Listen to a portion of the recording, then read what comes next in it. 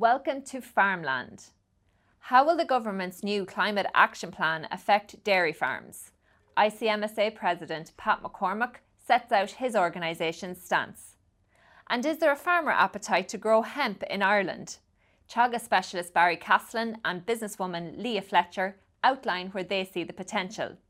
But first, what actions are farmers expected to take under the new climate plan? Sylvester Phelan has this report. The all-of-government Climate Action Plan, unveiled by Minister for Communications, Climate Action and the Environment Richard Bruton last week, expects to reduce carbon emissions from agriculture by 10 to 15% by 2030. Land use, agriculture and forestry together will contribute approximately 40% of the reductions in emissions being planned between now and 2030, according to the Minister. In addition, carbon taxes will quadruple from €20 per tonne to €80 per tonne by 2030 at the latest, an action anticipated to cost taxpayers €2.3 billion over the course of the next decade, with the Minister hinting that increases could start from budget 2020. Minister Bruton also noted that the Climate Action Plan will be based on principles set out in the Teagasc Climate Roadmap. These include 28 measures such as agricultural mitigation through improved breeding, changing fertiliser types and slurry spreading, land use and carbon sequestration through increased broadleaf forestry and improved pasture management, and energy efficiency and fossil fuel displacement through biofuel and anaerobic digestion. It was highlighted in particular by Minister Bruton that there is a plan to substantially increase the level of forestry planting. To meet a goal of 70% renewable source electricity by 2030, a microgeneration scheme is to be established, allowing homeowners to generate and sell electricity back to the grid. Oil boilers in all new homes will be banned by 2022, while gas boilers are expected to be axed by 2025. Objectives are also afoot to gradually equalise diesel and petrol excise rates, with the aim to bring 950,000 electric vehicles to Irish roads by 2030. While farm organisations have broadly welcomed the report, how these changes will be implemented inside the farm gate remains a considerable challenge. We're here now with Pat McCormack, the President of the Irish Creamery Milk Suppliers Association. Pat, thanks very much for coming in to us. Thank you, Claire. So, Pat, last week the government launched its Climate Action Report 2019. It sets out ambitious targets for agricultural emissions to get them down by 10 to 15% by 2030. What's your response to the report initially, and is that target achievable? Is it realistic? Well, first of all, Claire, it is a target. And I mean, agriculture is no different to any other sector or anything else in life. You must always set targets. We must go as close as we possibly can to achieving those targets. They are ambitious. There's no point in saying otherwise. There's particular elements of those targets that are ambitious. In particular, I suppose, the forestry, the expectation of the target that's out there, that we'd plant in and around 8,000 hectares of forestry per annum, when we are only at 4,500 at this point in time. So that's going to be a target that's going to be very, very ambitious to deliver on. Obviously the Teagasc Met curve is going to have a significant impact, and hopefully that will deliver, whether it's the low emission slurry spreading, the protected urea, and also EBI obviously from the dairy herd, and indeed from the beef offspring from the dairy herd as well. We saw ICBF this spring launched the beef index for the dairy herd, and we'll hope that will deliver as well to help bring down our emissions overall. And Pat, are there concerns among your members about a possible cap on production following the implementation of this plan? Because the Minister for Agriculture has stated that farmers need to engage with this plan or else other measures might be taken. So are you concerned about a cap on production, or that, down the line, could the dairy herd be limited? Could the national herd be limited? Well, look, who knows? I suppose the Minister at this point in time has given a commitment that there won't be individual caps. I think that would be a retrograde step. As somebody who's not that long gone from being a young farmer, and certainly in European terms not gone from being a young farmer that long, and there's a lot of farmers out there in their 40s, but they've given the last 30 years living in the shackles of quotas. I think from an Irish dairy industry perspective, to be very, very difficult to see us go back into the shackles of an environmental restriction. So hopefully that won't happen. I think economics will dictate a lot, and I think there needs to be a huge programme out there amongst consumers and awareness amongst consumers that we're top of the range from an animal welfare perspective, and that we're doing more and more over the last 25, 30 years. Farmers have invested significantly in their their farmyard layouts and infrastructure, obviously to become labour-wise more efficient, but to become environmentally more compatible. And that awareness needs to be out there for consumers, that all this comes at a cost for the producer, and at some point in time that the producer won't be able to withstand any more of those costs, and that the burden is going to have to be shared.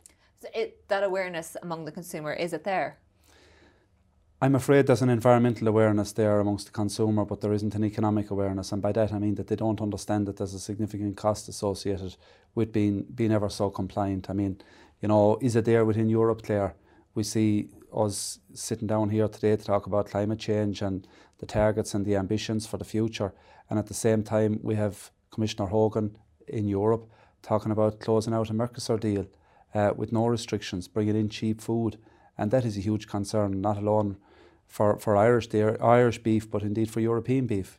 So there's massive contradictions out there, I suppose. On the ground, that's what the farmers are feeling. Farmers are saying to me that it's hypocritical, absolutely hypocritical, that they're saying implementing one thing and agreeing a different thing in a Mercosur deal, and that has to be vetoed if necessary by our Taoiseach.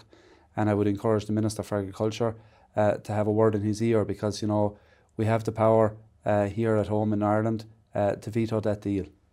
And Pat, just back on the climate report, forestation is a big piece of the puzzle here. It's going to play a huge part. Minister Creed has said that he doesn't want the afforestation to take place in any one particular part of the country, not in areas where maybe the land is more disadvantaged. Are dairy farmers out there open to the idea of planting a section of good quality grassland, for opening that up for forestry to help get emissions down? Well, I suppose the farmers, certainly dairy farmers, have more of a stake in the environmental ambitions than anybody else. Obviously, water quality and that. Milking platform is the one restrictor for the dairy farm. So I think the vast majority of dairy farmers should be a no-go area to be planting some of that ground that's around the milking parlour for forestry. But maybe they may have marginal land, but maybe they may have a neighbour who's not as profitable as they could be in another enterprise, and maybe there's an opportunity there for farmers in less profitable and maybe age profile and all that. It might suit them. Maybe they're part-time farmers, but ultimately forestry needs to be seen as attractive. It needs to be seen as attractive financially, and it also needs to be seen as attractive long-term, because unfortunately in the past we've seen mature forestry harvested and then left to wreck and ruin for years after it. You mentioned, Pat, about the slurry application changes there and changes in terms of fertiliser management under this new plan. How will that impact on the ground? Well, I suppose there's a huge challenge out there, and we've seen it with irrigation farmers, for the remainder of 2019, to have the low emission slurry equipment available locally and at a time to spread the slurry for the farmers. Obviously, it can have a significant impact. There's 2,500, maybe nearer to 3,000 applications gone through the TAM scheme now. But if the government had to be serious about it, I think the rate of grant aid should be increased to 60%, because those spreaders are twice the cost of a conventional spreader for the farmer, and to make them viable for the farmer as well as the contractor. Protected urea. We've been lobbying co-ops, obviously, on mill price. It's the number one for ICMSA, but after that, it's environmental issues, and that all those co-ops and various different fertiliser suppliers would have in stock the protected urea at a competitive price. That's to be a critical part of it as well, because in some areas it's not made available to farmers. Pat, finally, the carbon tax, the government has said that is going to be increased from €20 per tonne up to €80 per tonne by 2030, where there's an equalisation on duties on petrol and diesel, a ban on diesel cars coming down the line. That's all going to have indirect impacts on farmers. Does the ICMSA accept the government's position on those issues, and what's the ICMSA going to do about it? Well, we're going to lobby very, very strongly that farmers and rural people need their diesel cars. They need, to be in a position to take stock to the factory, to go to the co-op, and they need to have power in their engine. That's not available in the alternatives, unfortunately. The sustainability of the charge on the battery, from what I've heard from the experts, wouldn't maintain over a period of time. What we would be looking for though is that the microenergy would be encouraged and promoted in the budget 2020, which is coming up in the autumn, where solar panels, for example, would be a viable option on the sheds and infrastructure that are out there in the farmyards of rural Ireland. And 'tis initiatives like that that may make farm families viable in the years ahead. Pat, we'll leave it there. Thanks very much for joining us. And now Wicklow farmer Ed Hambridge has integrated the hemp crop onto his farm down in Baltinglass. Niall Claffey has this report. Edward Hambridge is an organic beef and sheep farmer in County Wicklow. After a period working away from the family farm, Edward returned home, and in 2015 the farm took a step in a unique direction. A crop of hemp was sown. When Agriland caught up with Edward, he explained exactly what it takes to grow this crop. We're cattle and sheep here. I would never have been a tillage farmer, but so far I have found it quite easy enough now to grow it. It's plough, till, sow and close the gate. You'd be sown in May once the temperatures get up. You want to be getting them up to that 10 degrees. But you want a fine seed bed. So ploughing, what I do is I ploughed it, I rolled it, I power harrowed it twice and sowed it and rolled it again. And then you just close the gate because you don't need your sprays. Once it gets established, it grows that quick that it gets up above any of the weeds. This year on the farm there's about 40 acres. The first year I grew it I had 7, and then I cut it back to 3, and then I went to 5, and then I went to 10, and now I'm on 40. This variety is the Finola. So Finola will get to a sort of a 4 to 5 foot. There is varieties out there that will get to 18 foot. Edward, who offers advice about the crop through Hemtech Ireland, also outlined how it is harvested. For the seed, you would use a combine. An ordinary combine is able to handle it no hassle. You'd come in, you'd want to be lifting it up a little bit, just not taking in too much of the fibres, because those fibres are ridiculously strong, that they can get lapped up a little bit, but lift it up a little bit and there's no hassle. Then you're getting the head of the plant then where all the seed is. Now it doesn't come in all at the one time. It's just the nature of the plant that all of the seed doesn't come in at the one time. So once you have between sort of 70 and 80% of the seed ripe, that's when you're going in to cut it. Once harvested, the seed is dried from a moisture content of approximately 20% to below 8%. Bringing it up to Irish Health Oils. So Luke McGuinness is the owner of it. He's up in Ashburn and he was cold pressing it. So he was cold pressing the seed into an oil, and then it was being distributed using for putting on salads, in pestos, hummus. It's the best food for human consumption that there is out there because it's so balanced. While Edward discussed the endless possibilities achievable from various parts of a hemp crop, he had the following advice for farmers. I would say to start small, that because we're very early still, so markets are only being developed. So I wouldn't advise anyone going too big. It's the downfall of everyone, isn't it, going too big too quick. So start small, see how you like the crop, see how it fits into your rotation. You have to look at who is going to be buying that crop off of you. And that's what we have to work on now. That yes, it has all of these applications, but to process it, those processors are not there. So this is why we have to go to the government now and say, look, give us a few pound, we'll get this going, and then we'll have somewhere for the farmers to bring their crop. So there is small farmers, small processors being set up, but it's cottage industry at the minute because there's no Irish seed there. Like we're with the co-op now, with the Hemp Cooperative of Ireland, we're able to sort of dictate the price. That we're at a stage now where the farmers are able to dictate the price, and that doesn't usually happen. So I'm saying like that the farmer has to get €1,500 a tonne for his seed, and at that then you're making a few pound on it. You're making more than anything else. So it's the seed is where I'd start, just because that market is moving that bit quicker. It should be easier to sell the seed. The inflorescence, the flowers, that is very, very lucrative. But that's where the controversy and the grey area is. In addition, farmers who want to grow a hemp crop must obtain a licence before doing so. You have to get a licence every year. You apply to the HPRA, which is the Health Products Regulatory Authority. You get the application form from them, and they will want to know where is the field, who's going to be buying it, what variety are you sowing, and that's more or less it.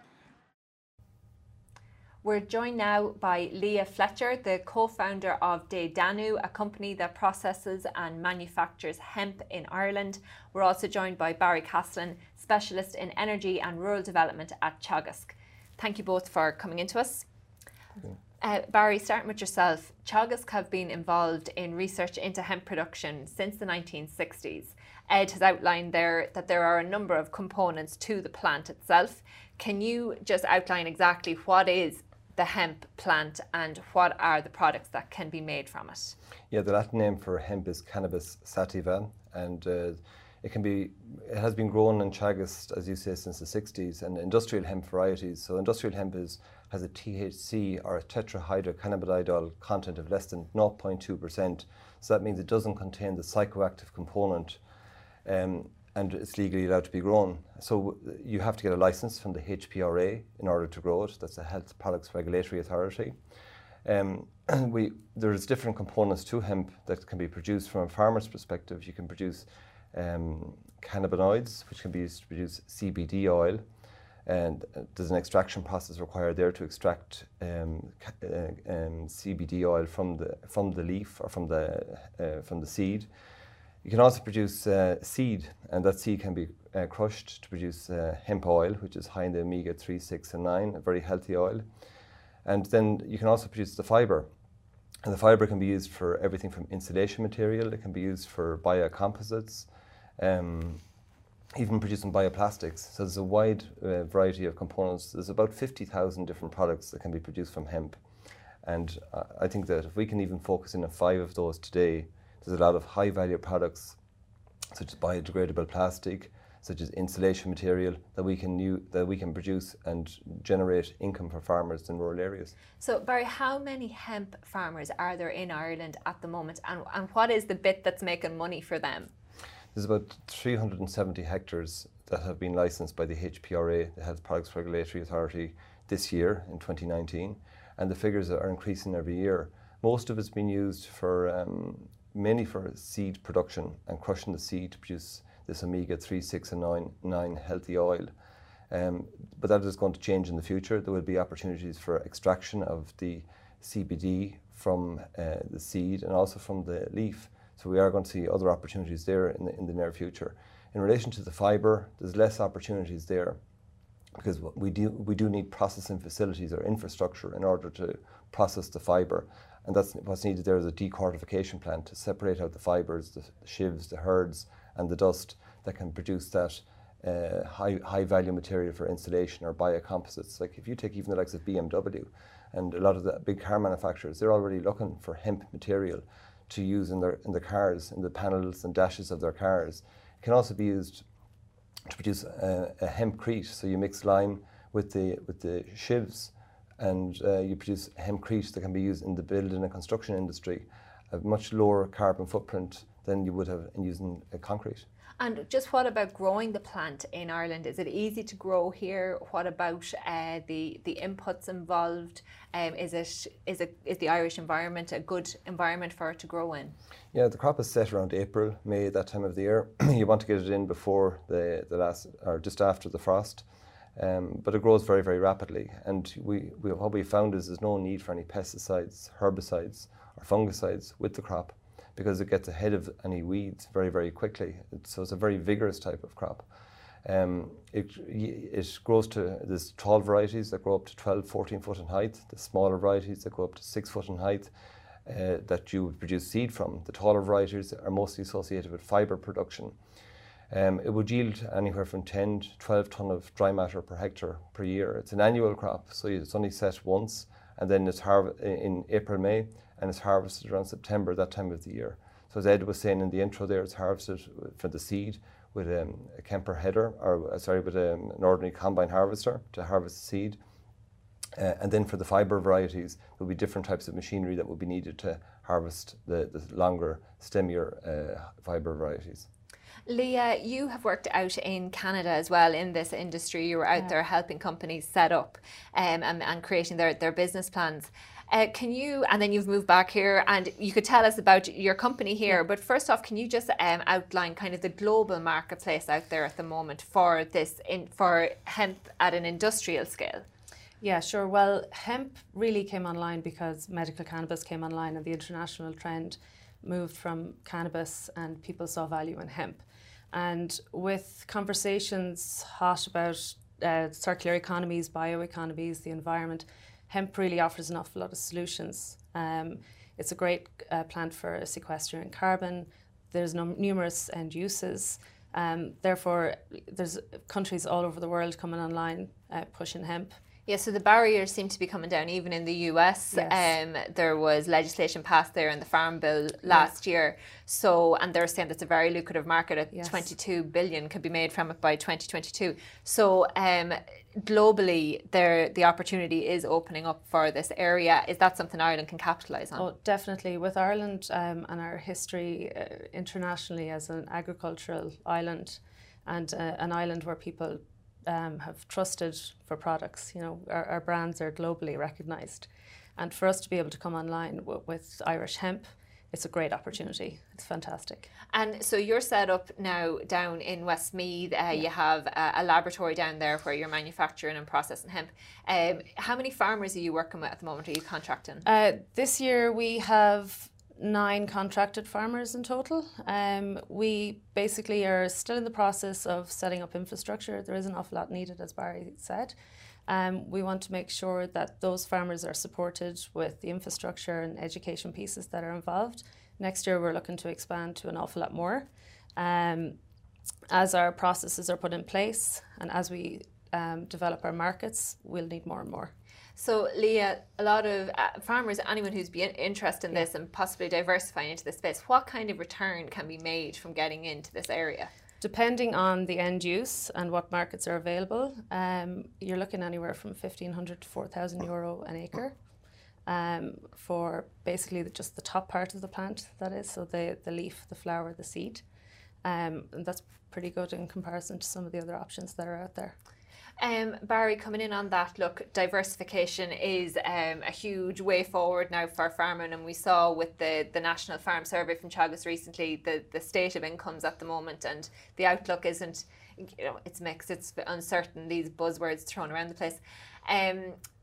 But at the same time, I suppose the challenge with maybe going into hemp production, people might think back to Miscanthus and Willow back about 10 years ago, and that didn't really develop as was hoped at the time, and even though there was government support behind it. So why is there kind of a reluctance there among the farmer, do you think, to really expand into this area?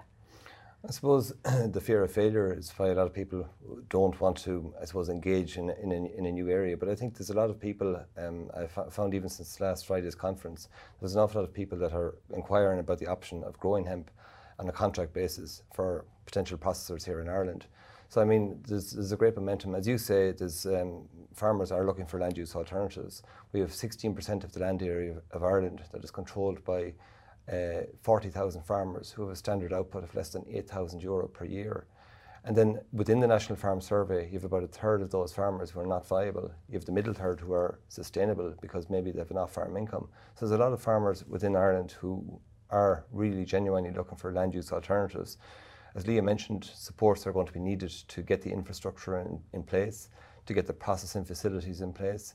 I think the momentum is there, certainly, especially with the younger farmers, people who have inherited a farm of land, looking to see what can they do with that farm of land, turn a shilling for themselves, that they can actually make a good viable income, and that's going to support them and their families to stay in rural areas. That's the biggest challenge we have at the moment, is how do we encourage young people to stay in a rural area? It's different diversifications, as we spoke about before, with agri-tourism and artisan food production, but this is something new and novel.